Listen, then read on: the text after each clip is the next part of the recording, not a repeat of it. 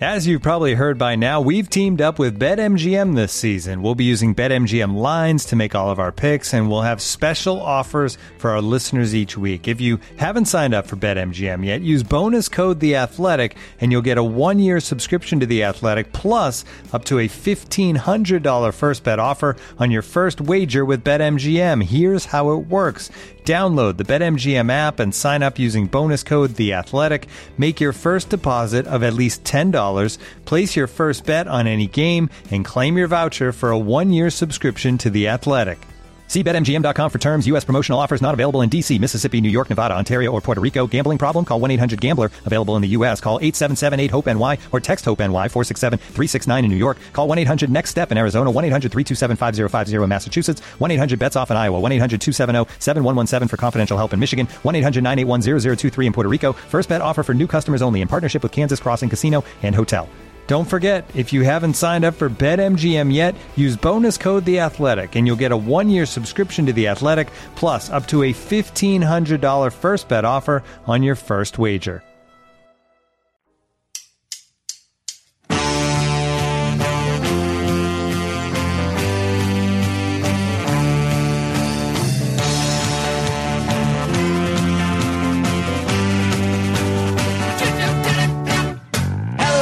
And welcome to the Total Soccer Show. My name is Taylor Rockwell, and joining me today to talk about Americans who had a good weekend, it's Mr. Joe Lowry. Hello, Joe.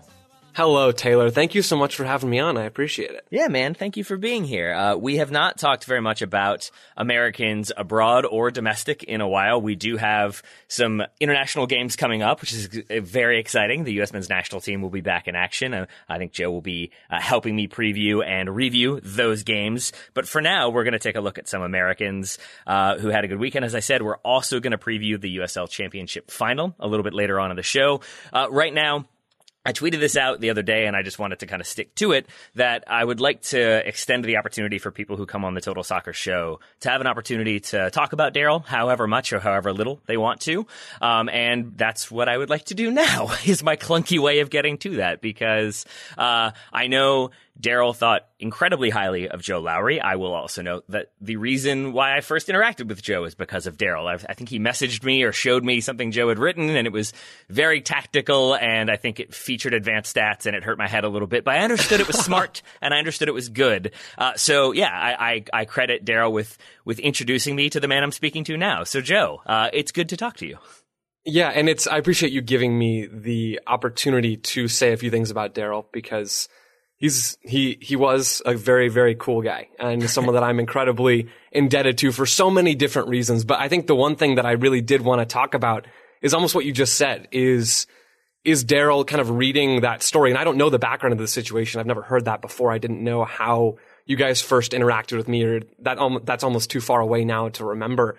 But the reason why I think he might have picked up that story and you might have had a similar affinity for it is because I watch soccer and I think about soccer in the way that I do, in that sort of tactically, analytically kind of way, because that's how you guys do it. That's how Daryl did it. And I think that has been just so incredibly formative for me and has shaped how I view soccer and even what I'm doing now. Like, I wouldn't be doing this. We wouldn't be talking right now, or I wouldn't be watching an obscene number of soccer games a weekend and really enjoying it 95% of the time.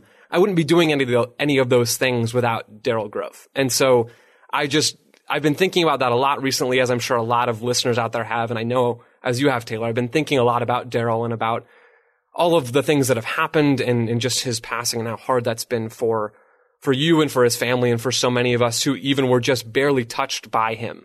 And I just keep coming back to the fact that I'm thankful for him. I'm thankful for his influence in my life and for the person that he was. So that's really what I wanted to say, and I'm grateful to have had the opportunity to come on here and say some of those things, because I've tweeted them and I've thought them, but I think this is the most meaningful place where I can share them. Well, thank you. And I'm sure he would appreciate that. I know I do appreciate that. And he obviously thought incredibly highly of you. I will share a moment of illegal action on my part, which was, I think I was leaving to record with him in the office when we could still do that. And I was like scrolling Twitter as I walked out the door, and I saw your tweet however many months ago it was at this point, maybe even a year ago at this point. Time has lost all meaning. But it was you saying like, I think I might want to like get into podcasting a little bit. And I think we were texting and he was like, wait, are you driving on the way to the office? And I was like, yes, I am. And he was like, Pullet, what are you doing? You're going to see me in 5 minutes. And I think such was our urgency with like wanting to make sure the other one had communicated like, hey, did you see Joe wants to do podcasting? We should reach out to him. And now here we are with you doing MLS Assist and appearing on the Total Soccer Show. So it all comes full circle, and it makes me very happy that I think that Daryl had that influence on you, and that now you can sort of like, I don't know, to be honest, like help me review the national team games and talk about these things in a more tactical, insightful way. Because I shall do my best to be articulate on these subjects, but I have faith that Joe will at the very least say way less frequently than I would. And I'll interject with one more thing after that compliment. Daryl helped me find and purchase, he didn't pay for it, but he helped me figure out which microphone to buy for MLS Assist. And so I wouldn't have even have known that. He helped me figure out how to title episodes. Both of you guys did.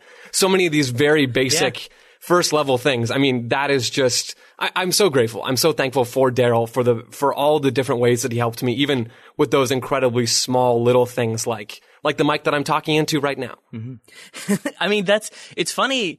Because, like, I had that exact same experience. Like, I learned how to title things from Daryl. I learned how to not capitalize certain things from Daryl. I will also note, my wife always teases me about this. I picked up the British singular or pluralizing a singular thing from Daryl. So Manchester United are doing well. She's always like, that's not right, correct? I'm like, yes, I know. It's Daryl's fault. It's not my fault. So I think I'll probably end up continuing that legacy, even if it's grammatically incorrect. To me, at least it is. I'm sure he would never admit that was grammatically incorrect. But I'm glad that he had that same impact on both of us. And I'm glad that we're now talking. I'm sure he would be too. Would you like to talk about some Americans who have done things this past weekend? Does that sound good? Oh, Taylor, I would absolutely love to. So we've each got, initially we were going to do MLS players who had a good weekend. Then I think I extended the opportunity to we could talk about both, and now we're going to blend it all, and it's going to be Americans, domestic or abroad, who had a good weekend to kind of fill out the list a little bit. Joe, why don't you get us started? Who's an American who you think had a particularly swell weekend? So I have a number of different guys on my list to talk about. Some are much more low-hanging fruit. Others are more in the weeds, in-depth sort of players.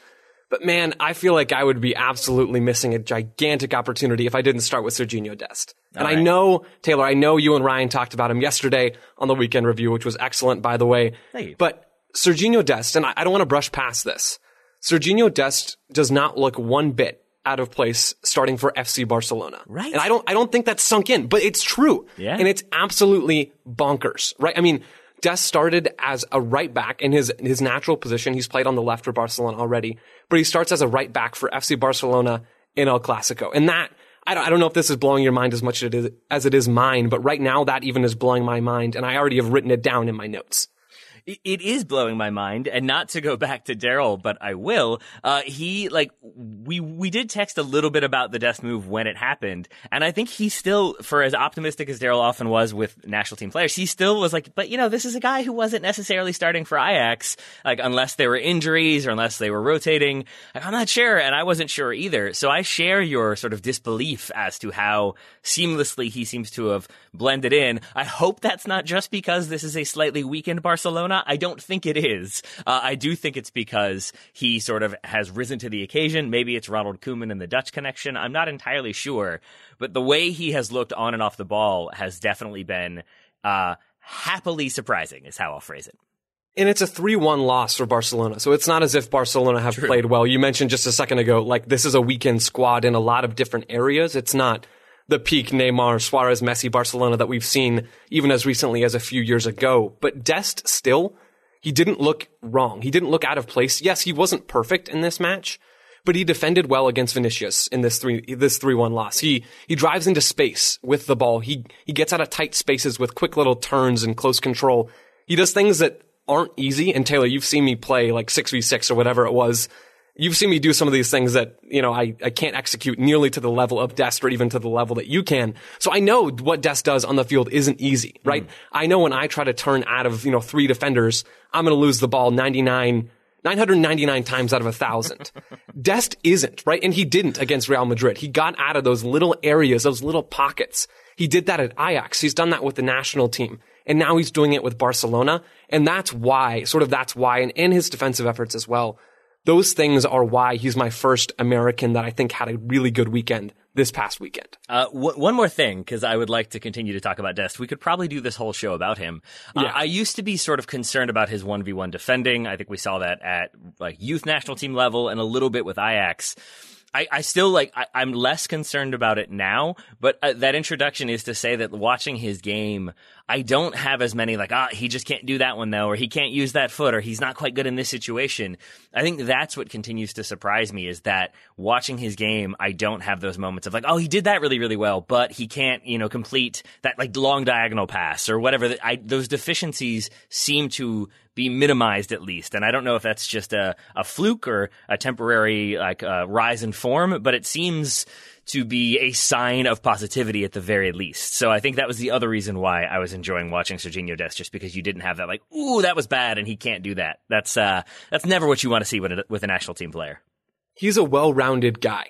And I think that's, for me, what it boils down to. He's played, I said it already, he's played left back and right back for Barcelona. Dating back to his time at Ajax, he'd played both fullback spots and both winger spots in their system over with Ajax. And now I think about, the question, I'm sure you guys have answered this as a listener question on the show before. If you had a team full of one player, who would you want that one player to be, right? Yep. Oftentimes it's Paul Pogba, or, maybe it's Ederson if we're getting really cheeky with it. But I think Dest could be a very good answer to that question, right? He can play outside pretty much anywhere along either flank. Then if you think about it, I'm pretty sure he could play an 8 or a 10 with how skilled he is. So maybe not a goalkeeper or a center back or a 6 or a 9. But hey, I mean, the fact that he has the outside positions down and he could even slide into central midfield, and he does that from time to time. Dest is just such a well-rounded guy who's very, very skilled at almost everything on the soccer field. All right. So Sergiño Dest had a good weekend, says Joe. Since Joe went to Europe, I'm going to go to Major League Soccer. A player who is maybe slightly less well-rounded than Sergiño Dest, but doesn't necessarily need to be as talented on the ball, is Mark McKenzie. And I think he had a pretty strong weekend for the Philadelphia Union. Obviously, they get the 5-0 rout of Toronto FC.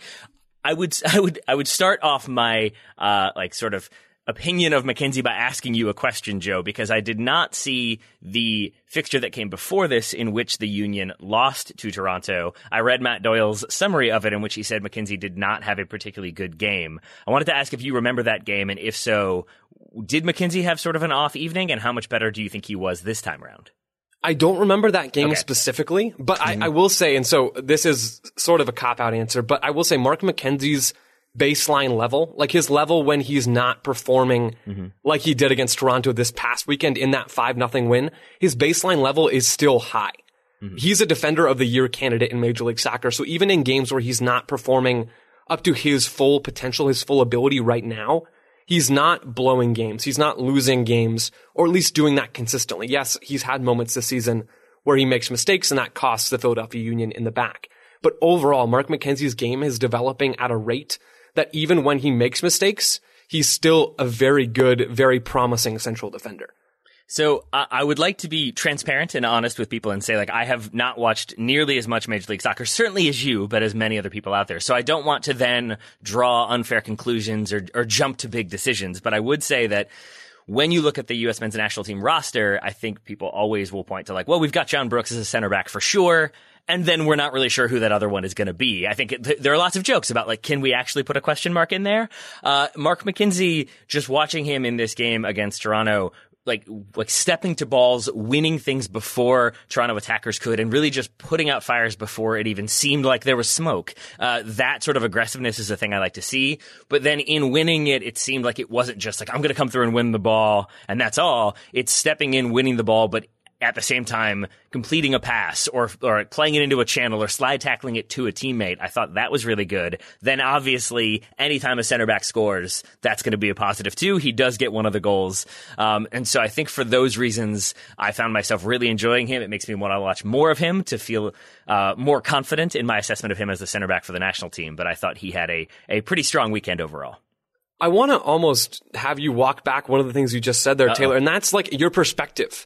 Your perspective, I think, as someone who doesn't watch every single MLS game every weekend isn't, it's not less valuable. It's still very valuable because when I watch MLS, at least speaking only for myself, I'm sure this happens to other people though. Yeah. We develop biases. Like when I watch Mark McKenzie, I already have a preconceived notion of who he is in my head, and I fight that bias when I watch him. But I just wanted to say, like, almost as a more general point in terms of analysis, not watching a player week in and week out isn't necessarily a bad thing. So that's thing number one. So your perspective is valuable, and anyone's perspective who's watching games in this fashion to scout out players has value. But also your analysis is spot on. His ability to step in and win the ball. He tracked Alejandro Pozuelo, who's Toronto FC's number 10 in this game. And Pozuelo was playing not really as a number 9, not really as a false 9. He was just kind of in a nebulous front two for a while until Greg Vanney brought Patrick Mullins off the bench midway through the first half. But Pozuelo was playing up top and dropping into midfield, almost as a false 9. And Mark McKenzie's job for a lot of this game that the Union played on Saturday, his job was to follow Pozuelo and bother him and to bug the heck out of him, to pester him, to poke the ball away, to tackle the ball away in situations. And I love how you highlighted that because that's exactly what he did so well. He stepped forward defensively, he made life miserable for Pozuelo, and then started transition attacks. And I think you're spot on with your analysis of him, and that's something that has developed in his game is that defensive patience and that willingness to wait for the right moment to step in to win the ball and then allow the Union to transition forward. So yeah, really, really great analysis of Mark McKenzie there. Hooray. I will say this. So I've watched some of Mark McKenzie. I've enjoyed basically everything I've seen of him. I've watched less of Toronto and have therefore, I was sort of caught by surprise at the reaction to Michael Bradley. He has always been a player that has been a bit polarizing, or at least since, say, 2017 he has been. We have long defended him as the things he brings to the national team outweigh some of his vulnerabilities, particularly his lack of mobility and pace. It seems as though a lot of folks, more in the know than myself, have sort of come away from this game thinking yeah, it's more of an issue nowadays than it used to be in the past. Where are you on Michael Bradley? What did you make of his performance in this game? The knees are going, man. Yeah. The knees are going. And yeah. it's a difficult thing because the perspective that Michael Bradley is this completely useless player is false. And it has always been false. And it will be false until he retires because he does things on the field that are objectively good. He passes the ball in an effective way. He moves around and finds space in possession that is in a way that is useful. But then the question is, and I love how you pose this, the question is he sort of a useful player overall? Do his weaknesses now outweigh his strengths? And whether that's been the case in the past has been argued plenty already. But looking right now for Toronto and thinking about maybe a role with the national team, I am pretty firmly on the side of Michael Bradley's usefulness does no longer outweigh his weaknesses. His lack of mobility is a huge issue for Toronto. He can't protect Laurent Ciman or Omar Gonzalez, who are both highly immobile on their own. Having Bradley right in front of those two is pretty much a recipe for disaster, and it has been when Bradley's healthy for Toronto. He's not able to protect a back line, and when we're talking about United States center backs we're not really sure about that position, right? We might have a question mark next to John Brooks, who's also not a super mobile guy. This is true. The question I ask myself is do I want Michael Bradley shielding that back line? Yeah, I might want him pinging diagonals, but do I want him shielding center backs in big games? And the answer for me is no. So that's a really long-winded answer to your question. No, it's a very useful answer to my question. My next one then becomes, if he's surrounded by more mobile center backs and maybe a more mobile midfield partner, does that change things for you? Or is it still the case that with the other options we potentially have at that number 6 spot, even though Greg Berhalter would not want it to be called the number 6 spot, but roughly in that area, do you think it doesn't really make as much sense to change things around to suit Michael Bradley when you do have the other talent that the United States has? It's pretty much just a question of, do you want Tyler Adams there or do you want any other number 6 that we could put there, yeah. Right? I mean, I don't know. Yes, putting more mobile defensive players around, or more mobile midfield players around Michael Bradley or anyone who plays a more slower paced, less mobile style at the 6, putting those mobile players around that type of 6 will help. And that would help Michael Bradley. But I think still the debate is do we want that kind of player? Does Greg Berhalter want that kind of player at the 6? I'm not sure what the answer to that is. I don't think if I was setting up the national team, and I'm glad I'm not because I wouldn't do a very good job. But if I was, would I want a pass first 6 in that spot? And I don't think the answer is yes. I don't think the answer is yes. I'm not entirely sure about that. And so that's my answer. And then if your answer is, yeah, we do want that kind of player, then you have to ask yourself, do we want Michael Bradley? Do we want Jackson Ewell? Do we want, fill in the blank here? I think Will Trapp is probably out of the picture at this point. But if it's me, and I know that's what you asked, if it's me, I don't think Michael Bradley is the guy. I'm not even sure that style of 6 is that guy. But man, I'm right in the middle. I could waffle back and forth either way. So I will going forward. Yeah, I think, and that's the way to be. You don't want to get like married to one take and then have that take slowly become wrong, because then you're just stuck defending a thing and then you're Skip Bayless and nobody wants that. I'll say 2 things about that. Like, I think I'm not like necessarily Bradley out by any stretch of the imagination. If he does get called into camp, I want to see how Berhalter uses him, or in what role he wants him to like facilitate attacks or just function within. That will, like, I guess I just don't want to close the door entirely before we see what Greg Berhalter does. I would add that I think I was reading Soccer America today where they were projecting what the roster might look like, and they did point out that given the schedule and the quarantine requirements, it seems very likely that MLS teams that are still in the playoffs or in playoff contention won't be called into the camp. So we'll see if that ends up being the case. But that would mean that Michael Bradley wouldn't be there for those upcoming friendlies in November. So maybe we won't get our answer there, or maybe we will if other players shine, which is all, I guess, my way of saying, not sure about Michael Bradley, but I do know Mark McKenzie had a good weekend. Let's get back on track, Joe. Which player should we talk about next? This episode is brought to you by Michelob Ultra, the official beer sponsor of the NBA. Want to get closer to the game than ever before? Michelob Ultra Courtside is giving fans the chance to win exclusive NBA prizes and experiences like official gear, courtside seats to an NBA game, and more. Head over to MichelobUltra.com/courtside to learn more. Let's stick in midfield and let's stick in MLS, shall we? I know Michael Bradley really wasn't your had a good weekend guy, because he didn't. So much. But no, he did not. I saw his face. Looking at an American player who did have a good weekend in midfield for an MLS team, that's Sebastian Lletget. He played as, he started as a central midfielder, and then a red card to a center back forced him out wide as the Galaxy brought on reinforcements. But Lletget played as a midfielder, generic midfielder there, in the Galaxy's 2-0 loss to LAFC on Sunday. I think a lot of listeners, or maybe just a lot of people who watch MLS more casually, maybe have the perception, talking about bias earlier, maybe have the perception that Lletget is a pretty boring central midfielder, that he's almost I feel a little bad doing this. He's almost like Christian Roldan in that way. Like, he doesn't do a lot of things at a level that makes you want to watch him. But I want to counter that. And maybe that's not a real perception, but that's my perception of the perception. I think that's fair. Cool. So I think I want to counteract that and say that Lletget is not a boring Major League Soccer central midfielder. He's not just a guy who gets brought into January camp to fill some sort of, roster spot that they need to because it's a domestic-based camp. Lletget is fun, and I think he showed it in this game. He's not flashy, but I think he's got skill in a lot of different places that could really help the men's national team going forward. And we saw it a little bit this weekend for LAFC. We've seen it in the past as well. I forget when it was that he got injured while playing for the national team. But I remember then, it's why I agree with your sort of assessment of him as getting kind of lumped in with Christian Roldan, that it's like, he's not that inspiring. Like, he's good, but is he really going to be like the next thing? Are we really going to rely on him? And I remember watching him for the national team at that point and thinking like, oh yeah, no, we can. Like, he can create, he can play a number of positions. He can be a necessary sub if we need depth in a couple different spots. So I've always liked him for that reason. I think I just had a hard time including him on my list because of the way things have been for the Galaxy. So I'm guessing you were okay with overlooking their kind of form this season to look at the fact that he has had a stronger performance individually. Is that a fair way to summarize?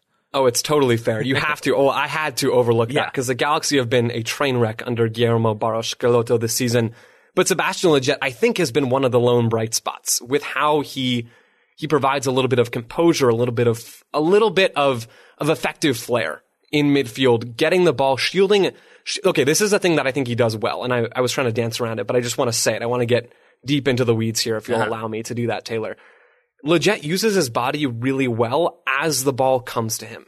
And it's such a tiny moment, and the moments are so few and far between, but as the ball is rolling to him, Lletget will just sort of create a little bit of separation. He'll feint towards the ball, or he'll let it roll across his body to his front foot to keep the man on his back on his back, to keep that player behind him away from the ball so that they can't poke it away, so that Lletget can then stride forward into the attack and make something happen. He does those little efficient but also incredibly skillful moves in midfield for the Galaxy, and he's been one of the only players to do that consistently for Guillermo Barros Schelotto this season, even though the Galaxy have a plethora of talent, at least in a number of different spots. So yeah, Lletget, bright shining star. I did not mean to do this. Bright shining star for the Galaxy. That was totally unintentional, and I hated that I said that.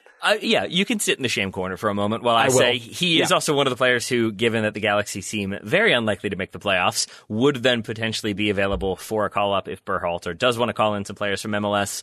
We'll see what happens there. But yeah, I would absolutely not object if he's in there because I've enjoyed him in the past, and I look forward to enjoying him more. A player that I have, I think, enjoyed in the past, although it's been so long since we really saw him regularly for club or country, at least since I have, is Aron Johansson. I talked about him with Brian Sciaretta a couple weeks ago. Again, time is meaningless. But Aron Johansson has quietly had this resurgence, and I went and watched some of his individual highlights in Hammarby, where he's playing their 3-1 win over Östersunds. There's a dot over the O, so I never quite know how to pronounce that one. But either way, a 3-1 win. He has 10 goals, 19 appearances this season. He scores a goal this weekend. And watching what he does for that team, he seems like a Berhalter forward to me. There's still the mobility there. He's 28 or 29 at this point, but still has enough pace that he can keep up with counterattacks, that he can transition himself if he needs to. But a thing that I really enjoyed is he almost a little bit too obviously toes the offside line really well. Like, you can see him go from full speed sprint to really slowing down and like shuffling to make sure he stays on side. But that level of awareness combined with the mobility seems like a thing that Greg Berhalter wants. It's why I think he continues to rely on Gyasi Zardes, because he's familiar with the system, but also because he's not about staying up top and getting all the goals. He would like to, but I think he's also happy to drop in, run in behind, move into the corners to open up space. And it seems like that is something that Aron Johansson is maybe not equally capable of, but I think very much capable of, and I enjoyed what I saw from him for Hammarby, so I wouldn't mind seeing if he does get a call-up by Berhalter in November. He's also aware enough, I don't know if you've seen any of these goals, Joe, because why would you be watching Hammarby, but for their second goal, there's a shot on target that he leapfrogs a little bit, and just, again, that sort of awareness to know, I got to get out of the way, but he also does it in a way that he maybe could have been argued was in an offside position, and he doesn't do it obviously enough to be interfering with play or anything like that. I just thought his awareness was great, his movement was great, that he can finish certainly doesn't hurt when you're looking for goal scorers. So for all those reasons, I thought Aron Johansson, a strong weekend. How do you think, or maybe where do you think Johansson fits in the striker depth chart? Because he's in the pool, right? He's always been in the pool. But now that he's actually scoring goals and he's playing games and he's not sort of sitting on the bench nursing an injury to one body part or another, where does he, at least in your mind, Taylor, fit into that depth chart? Because there's a lot of names that I feel like are almost in the 2 through 5 spot. Yeah. But I'm curious as to your read on that depth chart, I guess. I'm assuming when you say 2 through 5, the implication would be that Jozy Altidore is still number 1? Yeah, and I phrased it poorly. I more meant just that there are a lot of pretty average to slightly above average options, but maybe not a clear number 1. But Altidore, for me, at least, still is that guy on top. Yeah, so I think, like, I will be, again, transparent, honest, and say, like, I don't know, but I would put him in the group that is in that conversation about who are your first and second choice, for like first, second, third, maybe, if you want to go that route. Because it's been so long since we've seen the national team, and there is just so much uncertainty, in my mind at least, about goal-scoring options, particularly striker options for the national team. Obviously, there's Jozy Altidore. He has the injury situation and the kind of consistent injury issue. So, like, I still think if he's fully fit, he's probably the automatic starter, but I have questions there. Gyasi Zardes is probably the number 2 ahead of Josh Sargent. At least that's where I think things were before coronavirus, when we still had international games happening. And I think that I'm still okay with that, because I think he does what Greg Berhalter asks. But I do think it's not quite a 1, 2, 3, 4, 5 list for me. It's sort of a there's like a couple guys that could be in that conversation. And I think I would throw Aron Johansson in there just because he's had the resurgence.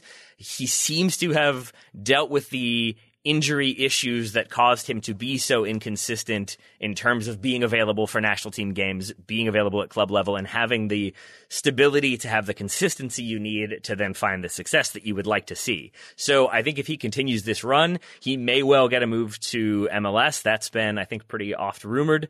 We do have the trade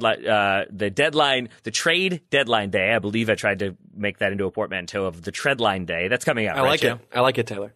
Is that next week or this week? That is in a couple of days from now. I believe it's Thursday.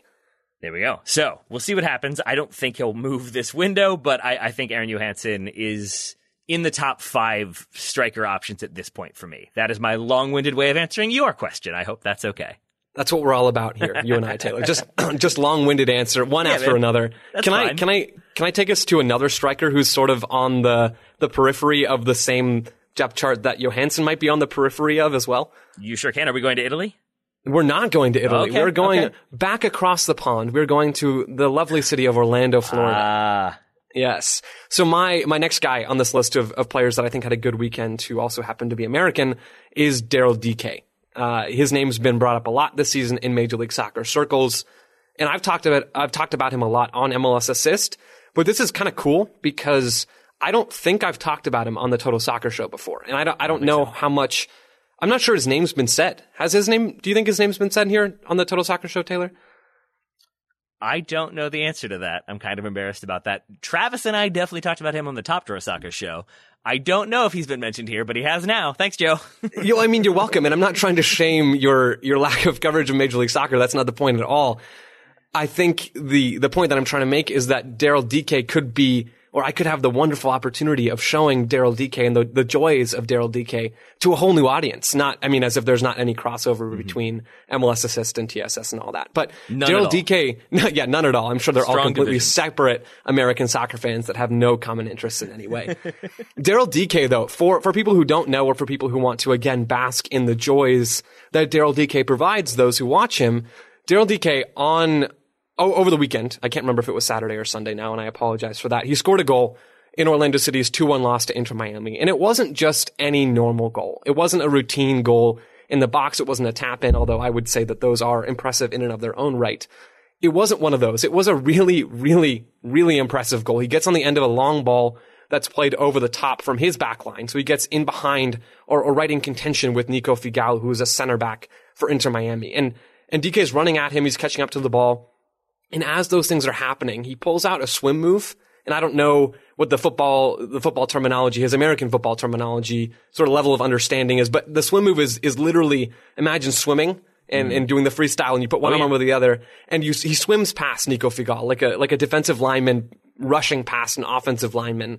And that's kind of what it looked like. He swims past Figal, gets on the end of the ball, and slots it home. This goal it's one of those goals that it looks like you would see Robert Lewandowski scoring, or it looks like you would see Luis Suarez scoring, where it's just the strong number 9 overpowering the strong central defender on the other side of the field and slotting the ball home clinically. And will he finish those chances every time? Absolutely not. That's not how soccer works. But DK can do that. And I'm not sure how many other strikers in the pool can show the acceleration to catch up to the ball, can show the strength and the composure to swim past an opposing center back, and then the calm vision to finish the ball and slot it into the back of the net to give Orlando at the time that 1-0 lead. Daryl Dike is a guy that I love to watch, and I hope through that little mini speech that some listeners out there who maybe haven't seen him or aren't too familiar with him now will also enjoy watching him going forward.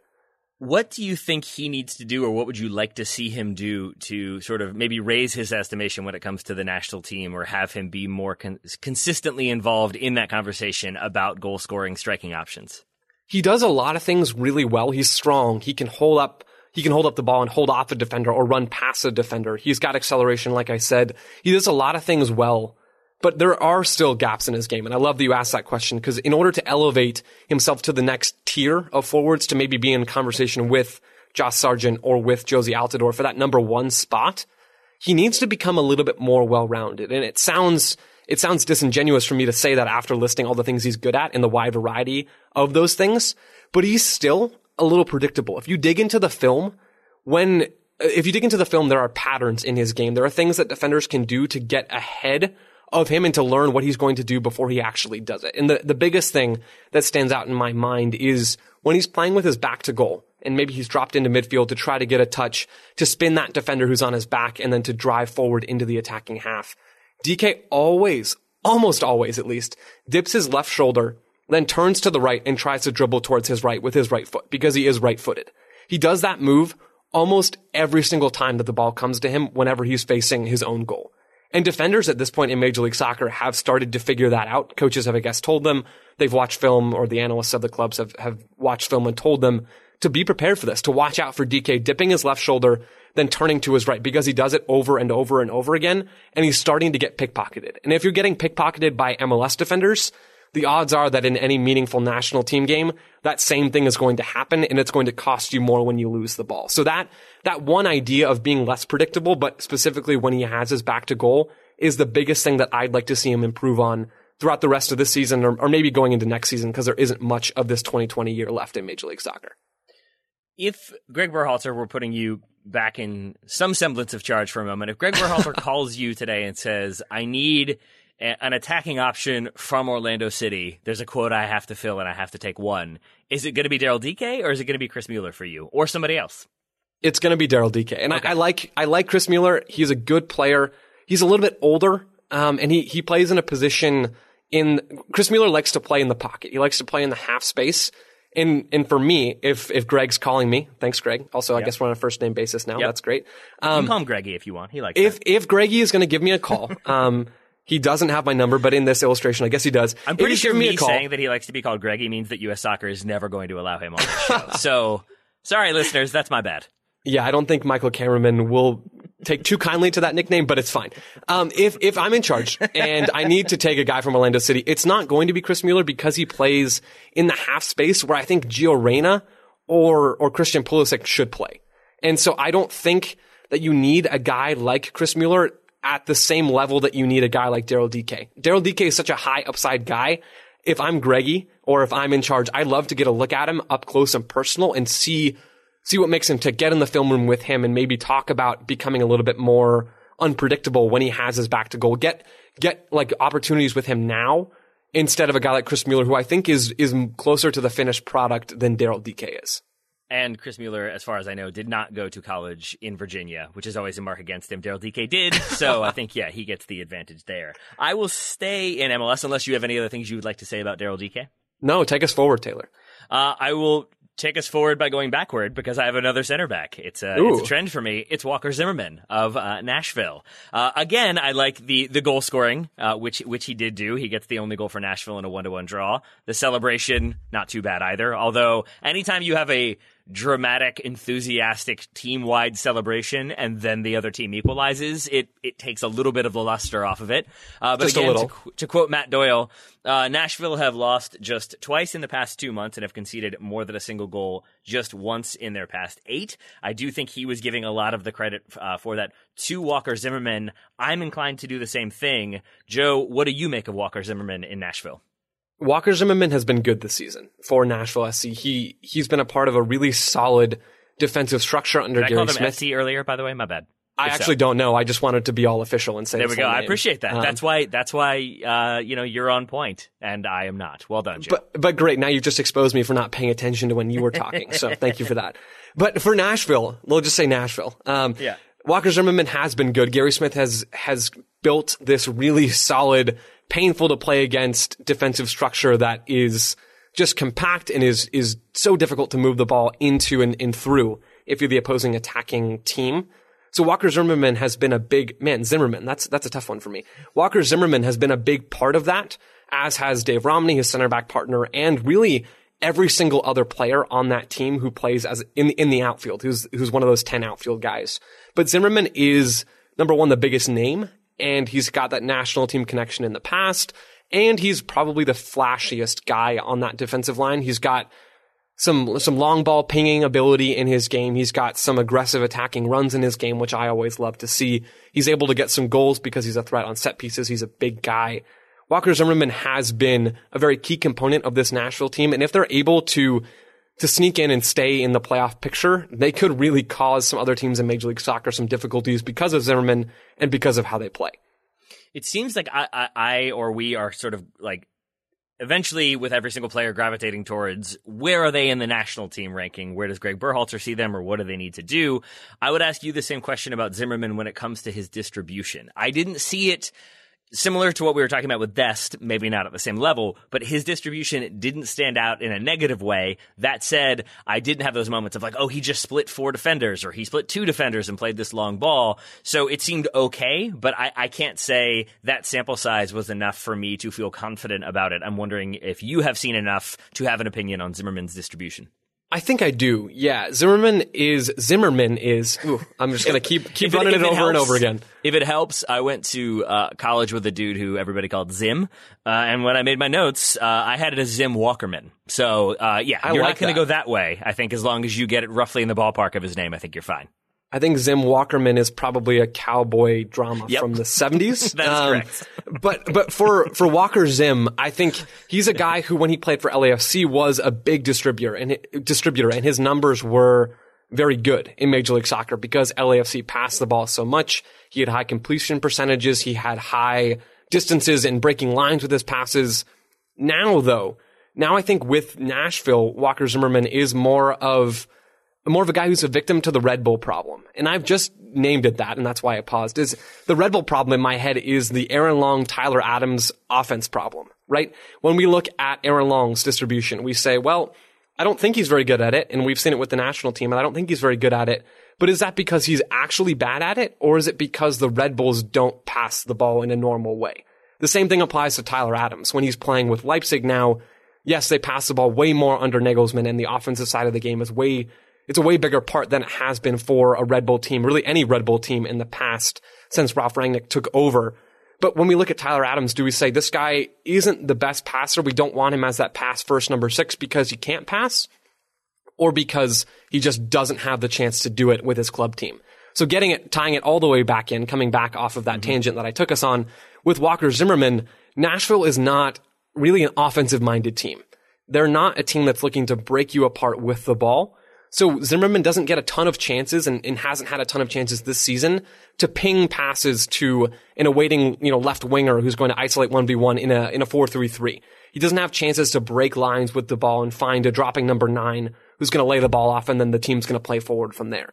For Nashville, it's a lot of clearances, it's a lot of simple passes, and it's a lot of hit and hope, which is not really an indictment of how Nashville play. That's just the reality. So with Walker Zimmerman, I think he's an okay distributor. He looked good because Bob Bradley coaches good soccer teams. He looked good for LAFC, but now with Nashville, I'm a little bit less sold on his distribution, and I think maybe there's a chance that the LAFC thing was a mirage, but I'm not sure we'll know either way because of the Red Bull problem.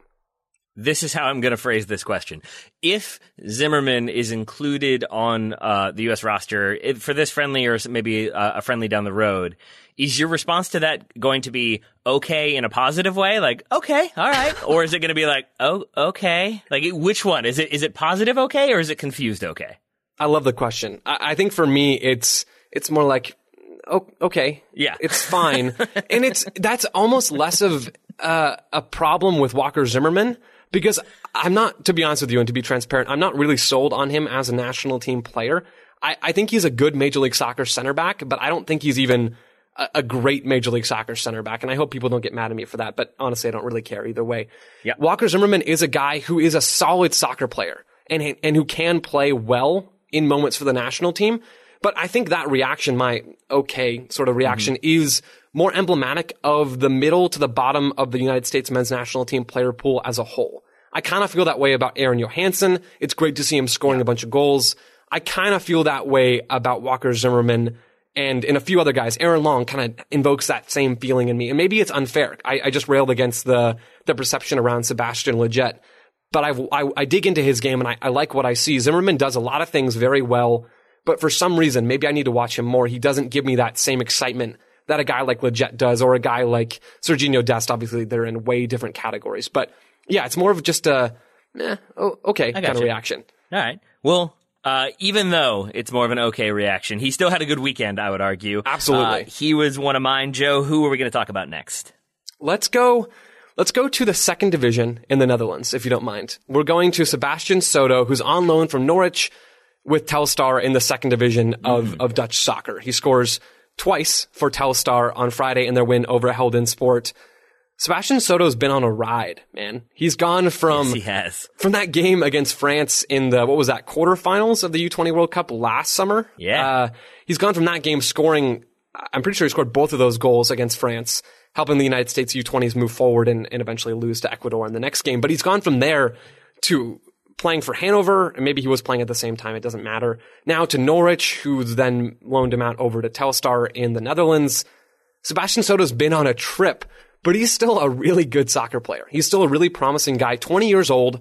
He's able to do a lot of things, and I feel like he's another player who's at the periphery of the depth chart for the United States striker spot as that number 9. He's able to bring balls down from distance. He's able to have a really good, clean first touch. He's got good speed to break in behind the back line. I mean, he checks all the boxes in the second division. He scored 5 goals this season, averaging 1 every 60 minutes or so for Telstar. Not sustainable, but he's doing everything that you want him to do. And so it's just a question of, can he continue to do that at a higher and higher and higher level? But in terms of this weekend, he did everything that Telstar could have asked of him. This episode is supported by Season 3 of FX's Welcome to Wrexham. Celebrity owners Rob McElhenney and Ryan Reynolds' small-town Welsh football club has finally been promoted into League 2 after 15 seasons in the National League. Dedicated staff and supporters celebrate the city's return to glory while bracing for the newfound challenges that come with being in a higher division. Will Wrexham AFC stand up to the challenges and rise again into League 1? FX's Welcome to Wrexham. Catch all new episodes Thursdays on FX. Stream on Hulu. Do you have thoughts on if he can, or is that a sort of wait-and-see situation? I think he can. I like Soto. I think he's been good for RSL dating back all the way to his time in their academy here in the U.S., and then he's been scoring goals, at least to some extent, every place that he's been. So if he can get in a stable spot, I mean, he's on loan, so that's not really going to happen right now, but if he can play the rest of this season at a moderately high level, I mean, this is a level to bring Dest back up again. That's Serginho Dest played for with young Ajax. If Soto can consistently score goals or at least be an influential attacker for Telstar this year, there's no reason to think that he can't continue to hit those higher and higher heights as his career develops.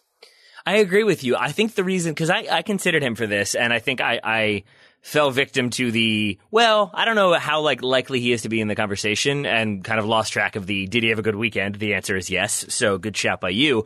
But an Eredivisie team, I remember Leander Charlakens basically saying it's not that high of quality. So I then have this confusion about what that means for him next. Let's say he has a really good season. He continues to score goals for Telstar in the second division in the Netherlands. If he goes back to Norwich after that, if they don't get promoted, if they're still in the championship, do you think that he could potentially factor for them next season? Do you think another loan move is necessary to bridge that gap a little bit more?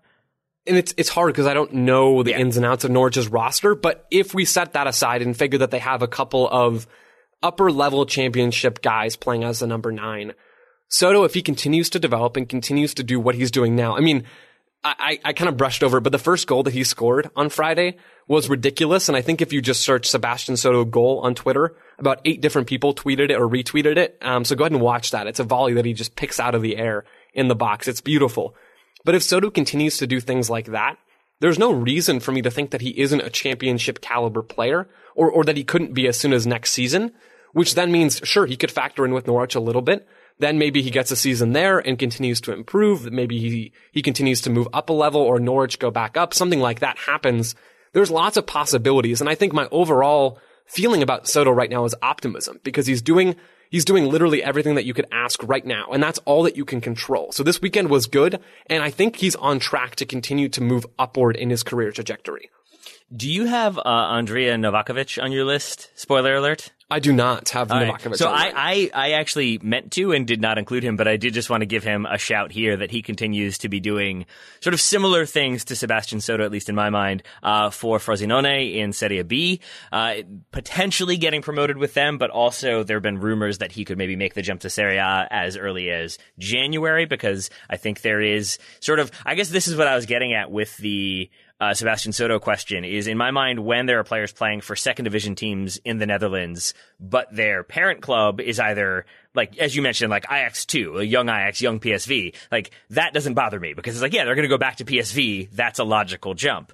When they're playing for, like, VVV Venlo, if they're in the second division, or when they're in the second division, but they have a link to a Belgian first team or something like that, I don't have as many concerns. That's where the Soto thing makes less sense to me, when it's him going to the Netherlands in the second division and then back to England. I'm not like trying to be critical. I scratch my head at that one a bit more. With Novakovic being in Serie B, it seems like maybe that jump is less jarring. It seems like teams can kind of look at him, know that he can do it at a certain level. Maybe he's a capable backup or a good sort of emergency situation type striker if you have certain scenarios. So I think he had a pretty strong weekend, but I did not watch enough of him to feel, aside from like the highlights, to say, yes, this was great. But I did just want to mention Novakovic there, and partner him a little bit with Sebastian Soto, if you don't mind. No, I think that's important because he did have a good weekend, and he is another one of those guys on the cusp of that spot, of that number 9 spot, someone who's worth watching and continuing to watch as we see whether or not they have good weekends next weekend and the week after and the week after, because that's what you want to see from a national team perspective. You want to see these guys scoring goals consistently. Soto's doing that right now. Novakovic did that this weekend, and Johansson's been doing that as well for Hammarby. Well, then I will take us to, unless you have more about Sebastian Soto. No, please, right. Go for it. Then I will take us to a man who did not score this weekend, but has scored goals. It's Christian Pulisic. Ooh. And I'm a big fan, Joe. I don't know if you knew that or not. He's quite good, it turns out. Ryan and I talked a little bit about Chelsea's 0-0 draw with Manchester United. We were both of the opinion that was sort of Frank Lampard defensively getting things right to shut down Manchester United's counterattack. We talked a little bit about what Chelsea tried to do with their attack, and even a little bit about Christian Pulisic. So I wanted to kind of focus in on him for a moment here, because Daryl and I, when we talked about Christian Pulisic in his early days at Chelsea, we had some concerns about, like, for lack of a better way of putting it, like his lack of selfishness, that in games when they were already up 4 or 5-0, he was looking to pass and Mason Mount was looking to shoot from distance and score. Michy Batshuayi was looking to shoot from distance to score in that game. Christian Pulisic was looking to pass and slow it down. And watching him against Manchester United, there is none of that in my mind anymore. He's certainly still capable of it and can very much complete very difficult passes, keep tight control, slow things down if he needs to.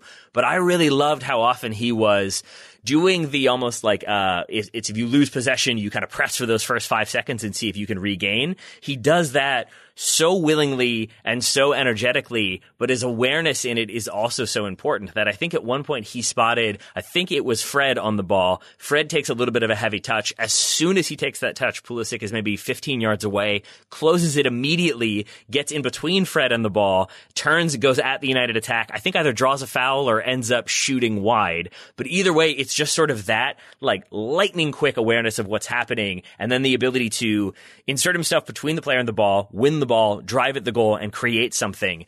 It seems like he's trying stuff and he backs himself. And I think Frank Lampard has told him, like, do not worry about losing the ball. Obviously, in certain situations, don't lose it right in front of your goal. But, like, don't worry about that. I want you to be ruthless. I want you to try to score those goals as often as you can. And that seems like something that Pulisic has embraced. And I really think it's added a new level to his game. And now I found myself even more excited about him than I already was.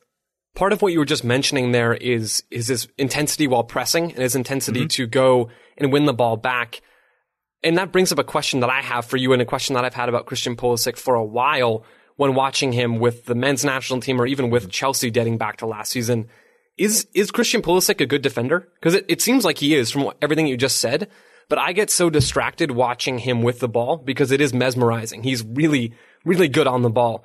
Is he good defensively? Is he a willing presser? Does he do all the defensive things that you need sort of from that left-sided, or I guess he's sometimes playing on the right now for Chelsea under Frank Lampard. Is he doing all those things for Chelsea? It's a good question. Cause I would say, in a non-critical way, really, like, no, I don't think he's probably a particularly adept defender. Like, I think if you're putting him in a 1v1 scenario, I don't know if he's going to win that ball even 50% of the time. I don't think that if you have your left back going off, he's going to drop in and deputize there.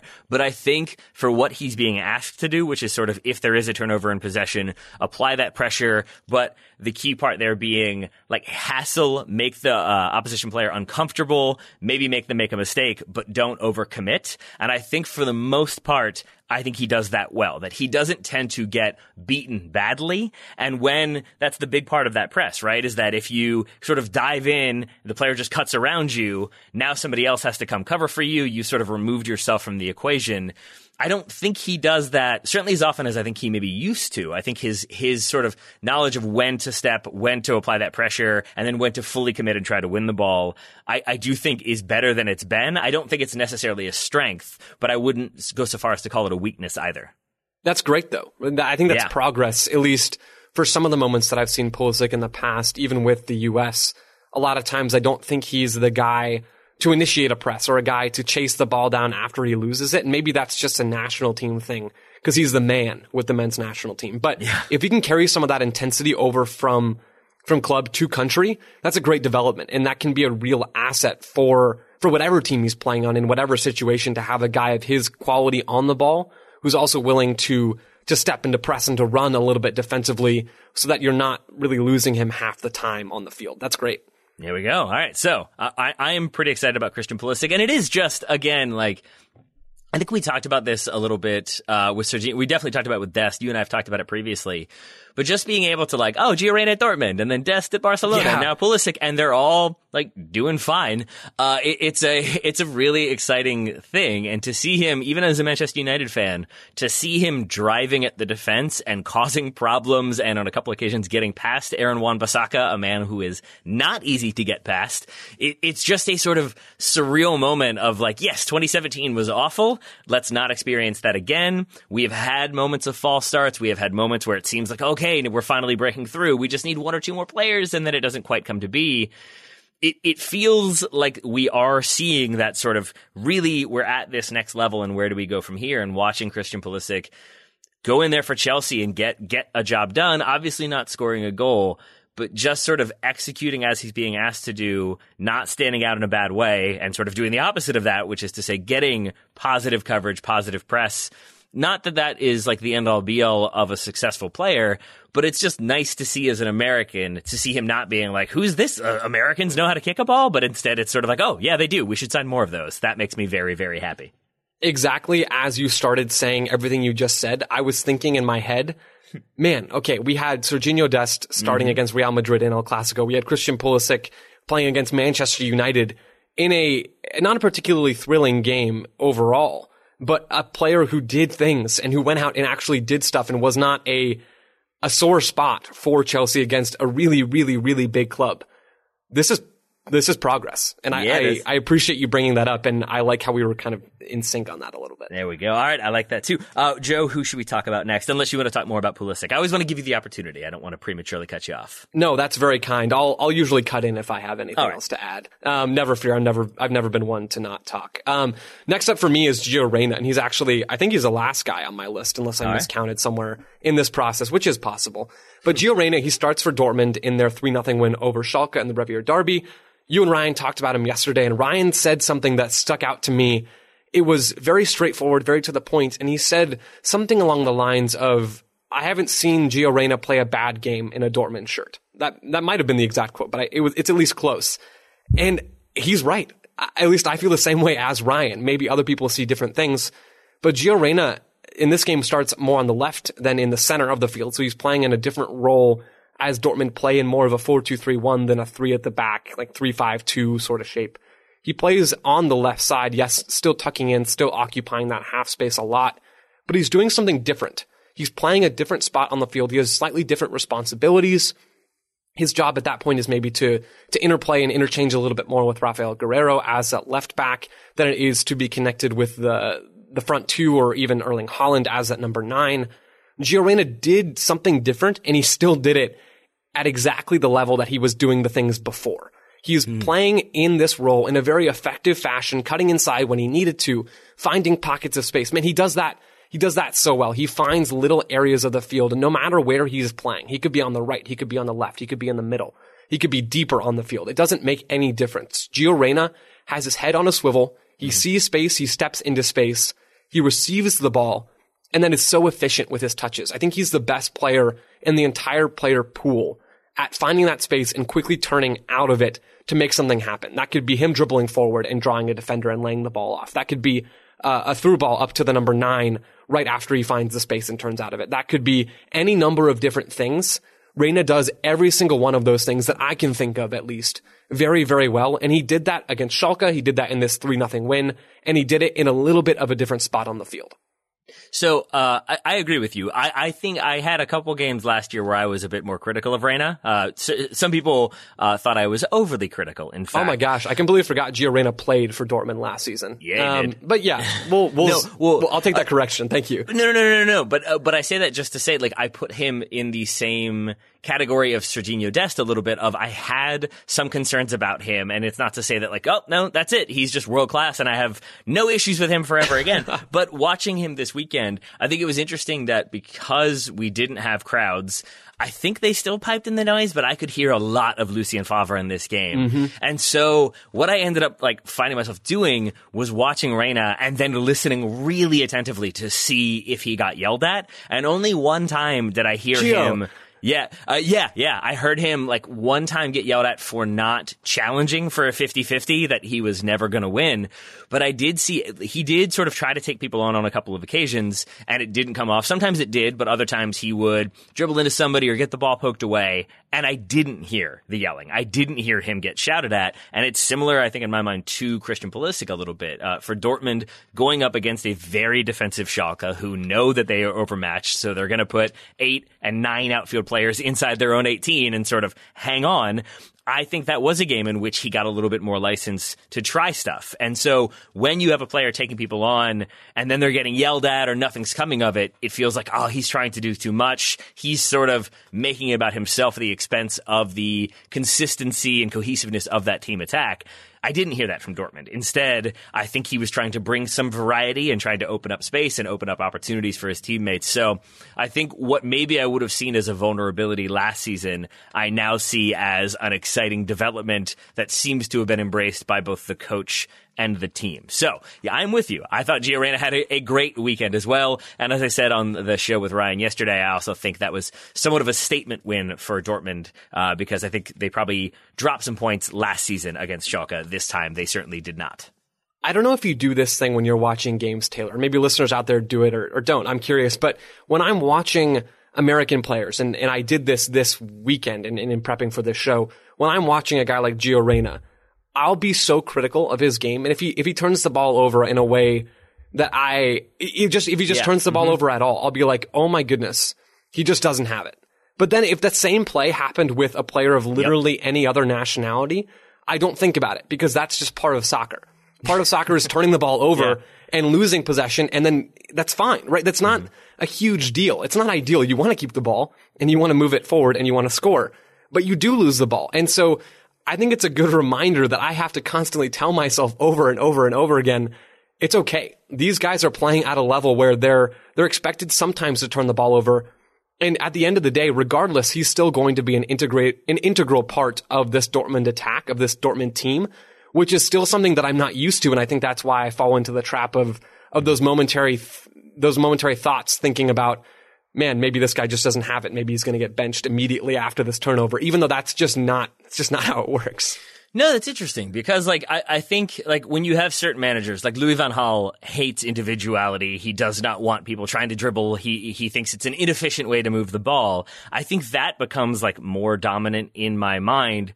Whereas I hadn't really thought about it, but you're right that like so many of the players we're talking about when they're playing in Europe are playing for managers who I think want them to try stuff, want them to be a little bit bold. I think that's the case for Dest at Barcelona. I think it's the case for Gio Reyna and Christian Pulisic, as we've mentioned. I would even say from the, again, limited sample size we have so far, to some extent, I feel like that's Andrea Pirlo and Weston McKennie at Juventus. The only one that's maybe an outlier there would be Tyler Adams. And that's, to go to your Red Bulls point from earlier, it's also their sort of their own thing where they do lots of very specific things that Julian Nagelsmann is demanding of them. But even then, I don't hear Tyler Adams getting screamed at if he loses the ball, again, unless it's right in front of the goal and leads to an obvious goal-scoring opportunity.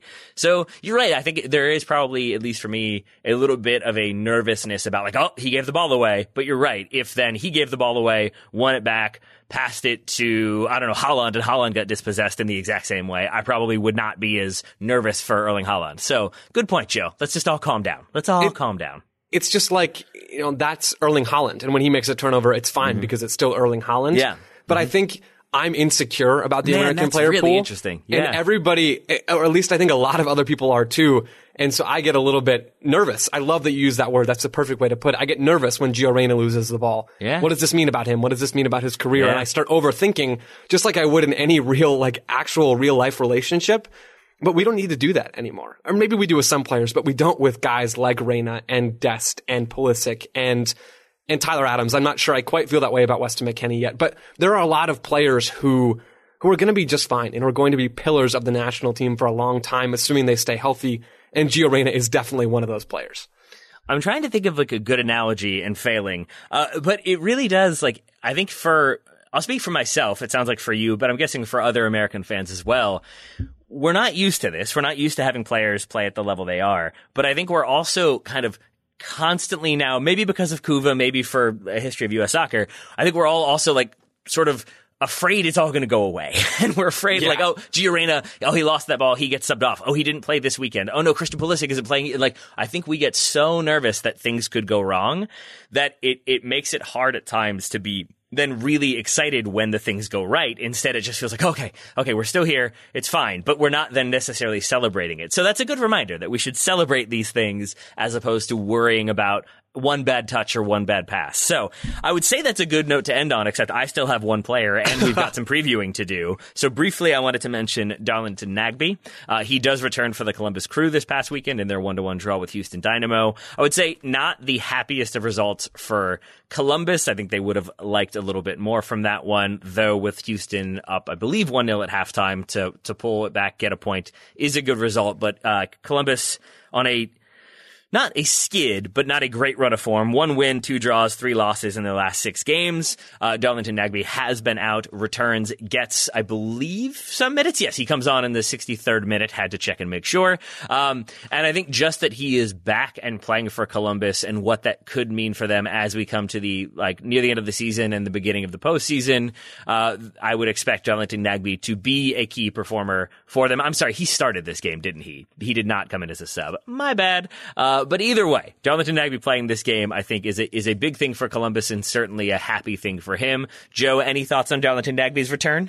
I mean, I think you hit it well. He's a big player in central midfield for Caleb Porter and for the Columbus Crew. He's a guy who gets on the ball, moves it quickly, moves it efficiently, moves it really saucily. Another new word. I think I used tactically and analytically earlier, and none of these things are words that I'm saying. But he's a big guy in that central midfield. Pretty much everybody knows what Darlington Nagbe brings to the table at this point. And so the fact that he's back for Caleb Porter and for the Columbus Crew is only a good thing as we head very quickly towards the Major League Soccer playoffs. Yeah. What do you make of that Columbus team when they are at full strength? Because there's a lot of names, again, for me, on MLS, I would say novice compared to yourself, certainly. But there are lots of names in there that have me thinking this Columbus team looking pretty good on paper. And from the little bit I've seen of them. So I'd like to hear what you think of Columbus, Joe. That's a perfect summary. They are good on paper and they've been very good on the field for large stretches of this season. They looked borderline dominant at times in the MLS's back tournament. I think that was back in July now. But they're scuffling a little bit. They've been dealing with injuries, and if they can get back to full strength before the playoffs, or at least close to full strength, they're going to be a contender for MLS Cup, a contender for the Eastern Conference title, along with the Philadelphia Union, along with Toronto FC. Hopefully Toronto doesn't suffer defeats like they did this past weekend against the Philadelphia Union. But with those two teams and Orlando City, Columbus rounds out that top 4 of all teams who really could make a push for the trophy at the end of this entire season. One last question for you on Columbus, and apologies for putting you on the spot, but I saw Abubakar Keita, who I previously had seen play for the Richmond Kickers very briefly, but he starts this game. He has been getting more minutes, having only played, I think, 8 or 9 games for the Crew. 3 or 4 of those have been in the last month or so. Is that because of the injuries you mentioned, or is that because of an improvement in his overall ability? Basically, do you think he continues to get minutes for Columbus, or as they get more players back, do his minutes wane? he's still not first choice for the Columbus Crew. He's getting opportunities throughout the season as there are different issues with just sort of the season as a whole, heavy games, congested fixtures, injuries, all of those things. He's getting minutes, but he's still not one of those top 2 guys. Maybe he'll get there, but Josh Williams and Jonathan Mensah, when everyone is fit, when everyone is healthy, are still the starting 2 guys, and I don't think Abubakar Keita is good enough right now to unseat either one of them. Looking for an assist with your credit card, but can't get a hold of anyone? Luckily, with 24/7 U.S.-based live customer service from Discover, everyone has the option to talk to a real person anytime, day or night. Yep, you heard that right. You can talk to a real human in customer service at any time. Sounds like a real game changer if you ask us. Make the right call and get the service you deserve with Discover. Limitations apply. See terms at discover.com/creditcard. All right. So, maybe not the best weekend then for Abubakar Keita, but Jonathan Nagbe being back, I'm going to say, was good for him. And that brings us to, I believe, 10 players, which seems like a good place to end. So 10 players, 10 American players had good weekends. I enjoyed this, Joe, so I hope you did as well, and maybe we can make this a regular feature. But we are not yet done. We've got more American soccer to talk about because this weekend we have the USL Championship final. I wish they had gone USL Championship, but that would be, I guess, too much. It will be 8:30 Sunday evening, the Tampa Bay Rowdies hosting Phoenix Rising. Joe and I have done a bit of footage viewing. We've watched some tape. We've watched some highlights. We've watched some individual moments. Joe, I know you've seen a decent amount of Phoenix this season.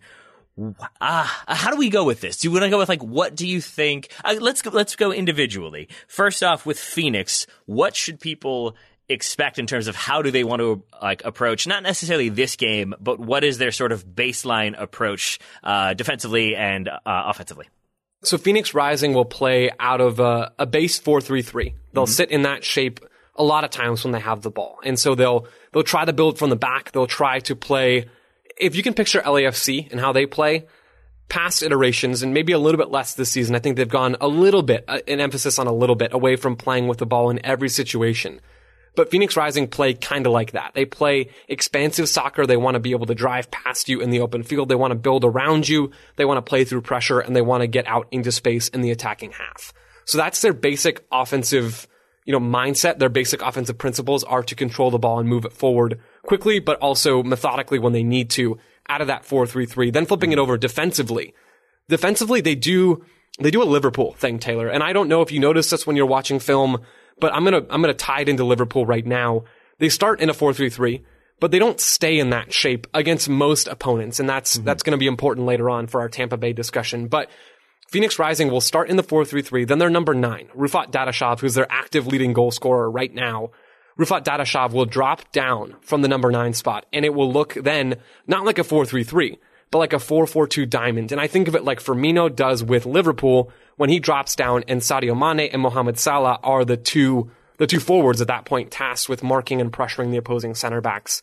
Am I crazy, or is that a Liverpool thing, Taylor? No, I think that's a Liverpool thing. I'd go with you on that. Okay, cool beans. So they'll do that 4-3-3 hybrid into a 4-4-2 diamond when they press. That oftentimes even look like a 4-2-2-2 with Dadashov and one of the other central midfielders pushing up to form that bank of 2 underneath the front 2. So it gets a little convoluted, but the point here is that it's fluid. They will press, they will step high up the field, their players will shift, but almost always when they're playing against a 4-back, they'll do that funky switched up alignment of their pressing structure. Tampa Bay don't really play in a 4-back. They play a 3-5-2 or some variation of a 3-5-2. So I think there's a decent chance, Taylor, that everything I just said is completely useless and won't apply to this game. But if listeners are or were looking for any really into the weeds Phoenix Rising analysis, man, I'm happy to provide that anytime, even if it's totally irrelevant. Well, we will talk more about how they're going to match up. Let's talk a little bit about Tampa Bay Rowdies first. From what I saw in their game against Louisville City, first of all, a big win, given that Louisville, I think, similar to Sevilla, you can always count on Sevilla to win the Europa League. It seems like you can count on Louisville to win the USL Championship. Yeah. But not this year. Tampa Bay go there, they get the win in regulation, and I thought what they did was really impressive. From what I saw, it was a sort of 3-5-2 with Sebastian Guenzati and Juan Tejada up top, but then you had Zach Steinberger, who I think the announcers refer to as the number 10. Sometimes I saw him in more of like a number 8 spot in that midfield 3, but he would sort of step up, I think, and fill in that space so then you had a front 3 if they were applying pressure high. Trying to limit the ability to maybe play to the pivot in the middle of the field, put that pressure on, not give as many outlets to the fullbacks, and then forcing their opponent long. When Louisville were able to play through that, what I saw was Tampa Bay really doing a good job of getting everybody like back, not necessarily in parking the bus shape, but just that I saw Tejada and Guenzati dropping in and being like 40 yards from their own goal or thereabouts. And it always felt like we want numbers, we want our shape, and we want to be able to counterattack as swiftly as we can. And I thought they did that pretty effectively. They spread it out. Their first goal comes from a nice ball in. I think they did get some decent opportunities when they would move the ball wide, but that's also something I saw them not do as much of. It seemed like what they were content to do was crowd the middle, keep numbers there, try to get the ball through and find combinations, but also not let their opponent come through the center. So I also think we could see some opportunities for Phoenix out wide if they try to spread that field a little bit. Did you see any of that, or do you not have those concerns when it comes to either Tampa or Phoenix? I think those weaknesses out wide and Phoenix's ability to exploit some of those spaces are going to be there. Not just because of how Tampa Bay play. I noticed the same thing where they like to crowd numbers in the middle of the field with their 3 central midfielders and their two forwards. They like to play in that area, but even zooming out a little bit and thinking about the 3-5-2, yes, formations are fluid. Yes, formations are just a social construct, but there are natural advantages and disadvantages to different shapes. And one of the natural disadvantages that I think you get in a 3-5-2 when you're back defending that's going to look like a 5-3-2 is how the wingbacks can be overloaded. Because the three midfielders at that point, the 6 and the 2 8s, or the 6, the 8, and the 10, however you want to think about it, they're not able to spread very wide. They can't cover up a lot of the width of the field, which then oftentimes can leave a gap right in front of the wingback that Phoenix or any other team playing against a 5 at the back shape, or a 5-3-2 specifically, can then overload. So Phoenix could very well run their winger on either side, the right side or the left side. The right winger for Phoenix Rising will be Solomon Asante, who's been one of the best players in the USL Championship for a couple of seasons now. Then on the left side, it'll be Santi Mawar, who's been very, very good filling in at the left-sided attacking spot out on the wing, cutting inside on his right foot. Those two guys and the two fullbacks for Phoenix can go 2v1 at the wing backs for Tampa Bay. So that's something to keep an eye on, not only because Phoenix's best players are their wingers, but because of the natural disadvantage that Neil Collins' shape has for the Tampa Bay Rowdies. I'm glad you mentioned Solomon Asante, because I might have forgotten to do so, which I'm sort of embarrassed by, because he was one of my favorite players to watch for Phoenix in that game. And I think there was some talk of him like being in a goal drought or failing to score some chances, but I'm not so worried about that because I found him just very entertaining to watch. I thought he was really good on the ball. Again, similar to what we've talked about with a few other players today, like seemed willing to try stuff, but not then be overly complicated. He wasn't trying to take people on every single time. He would maybe take somebody on, but then I would see him playing really quick 1 and 2 touch passes and keeping the ball moving and finding opportunities. And I found myself really enjoying his play. Is there a way like to limit him? Do you think Tampa Bay could sort of negate him? And if they do, what does that mean for Phoenix?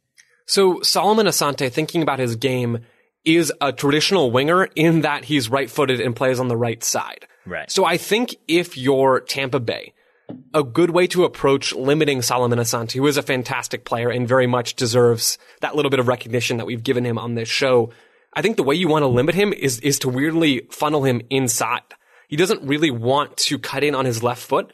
So if you can cut off the end line, or at least cut off his ability to whip in balls into the box with his right foot and play that Kevin De Bruyne, I guess I'm all about making Premier League USL crossover references on this show. It's what we're doing today. It's fine. It's perfect. If you can stop him from playing those tempting, whipping, bending balls into the box for Dadashov, for maybe a center back on a set piece or something like that, if you can avoid those situations at all, maybe funnel him inside or at least cut off his right foot whenever you can. Because if you don't, Solomon Asante is probably the most skilled player in the entire USL Championship, and you're going to get punished if you give him space.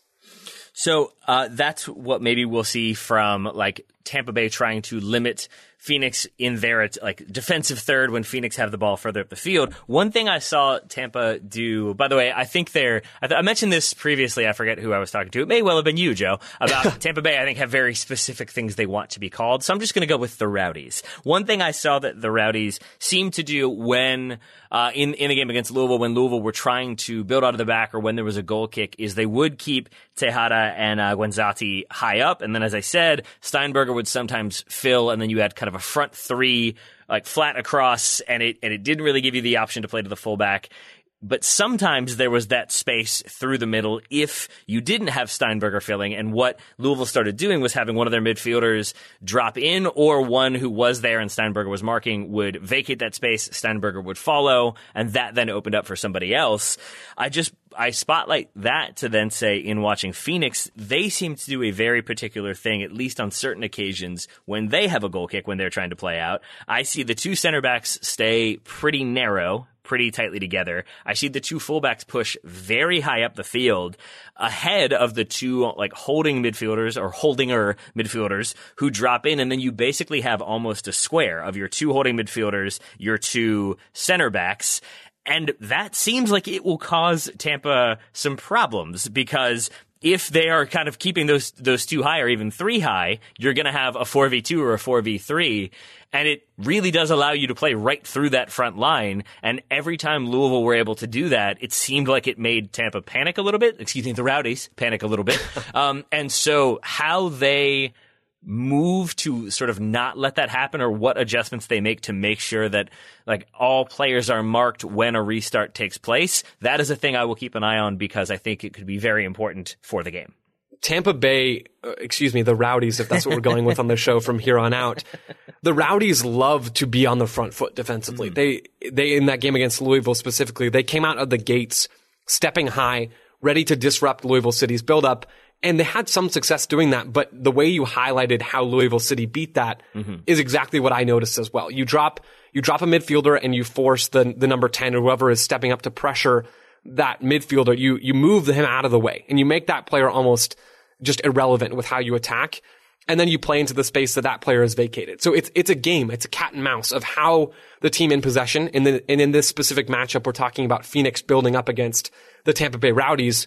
When Phoenix are building up, I'm going to be watching for how they respond to Tampa Bay's press, how they respond to the two forwards for the Rowdies, Guenzati and Tejada stepping forward to the two center backs, how they respond to the number 6, who likely will be Kevin Lambert for Phoenix Rising, being man-marked or at least shadowed by an opposing central midfielder.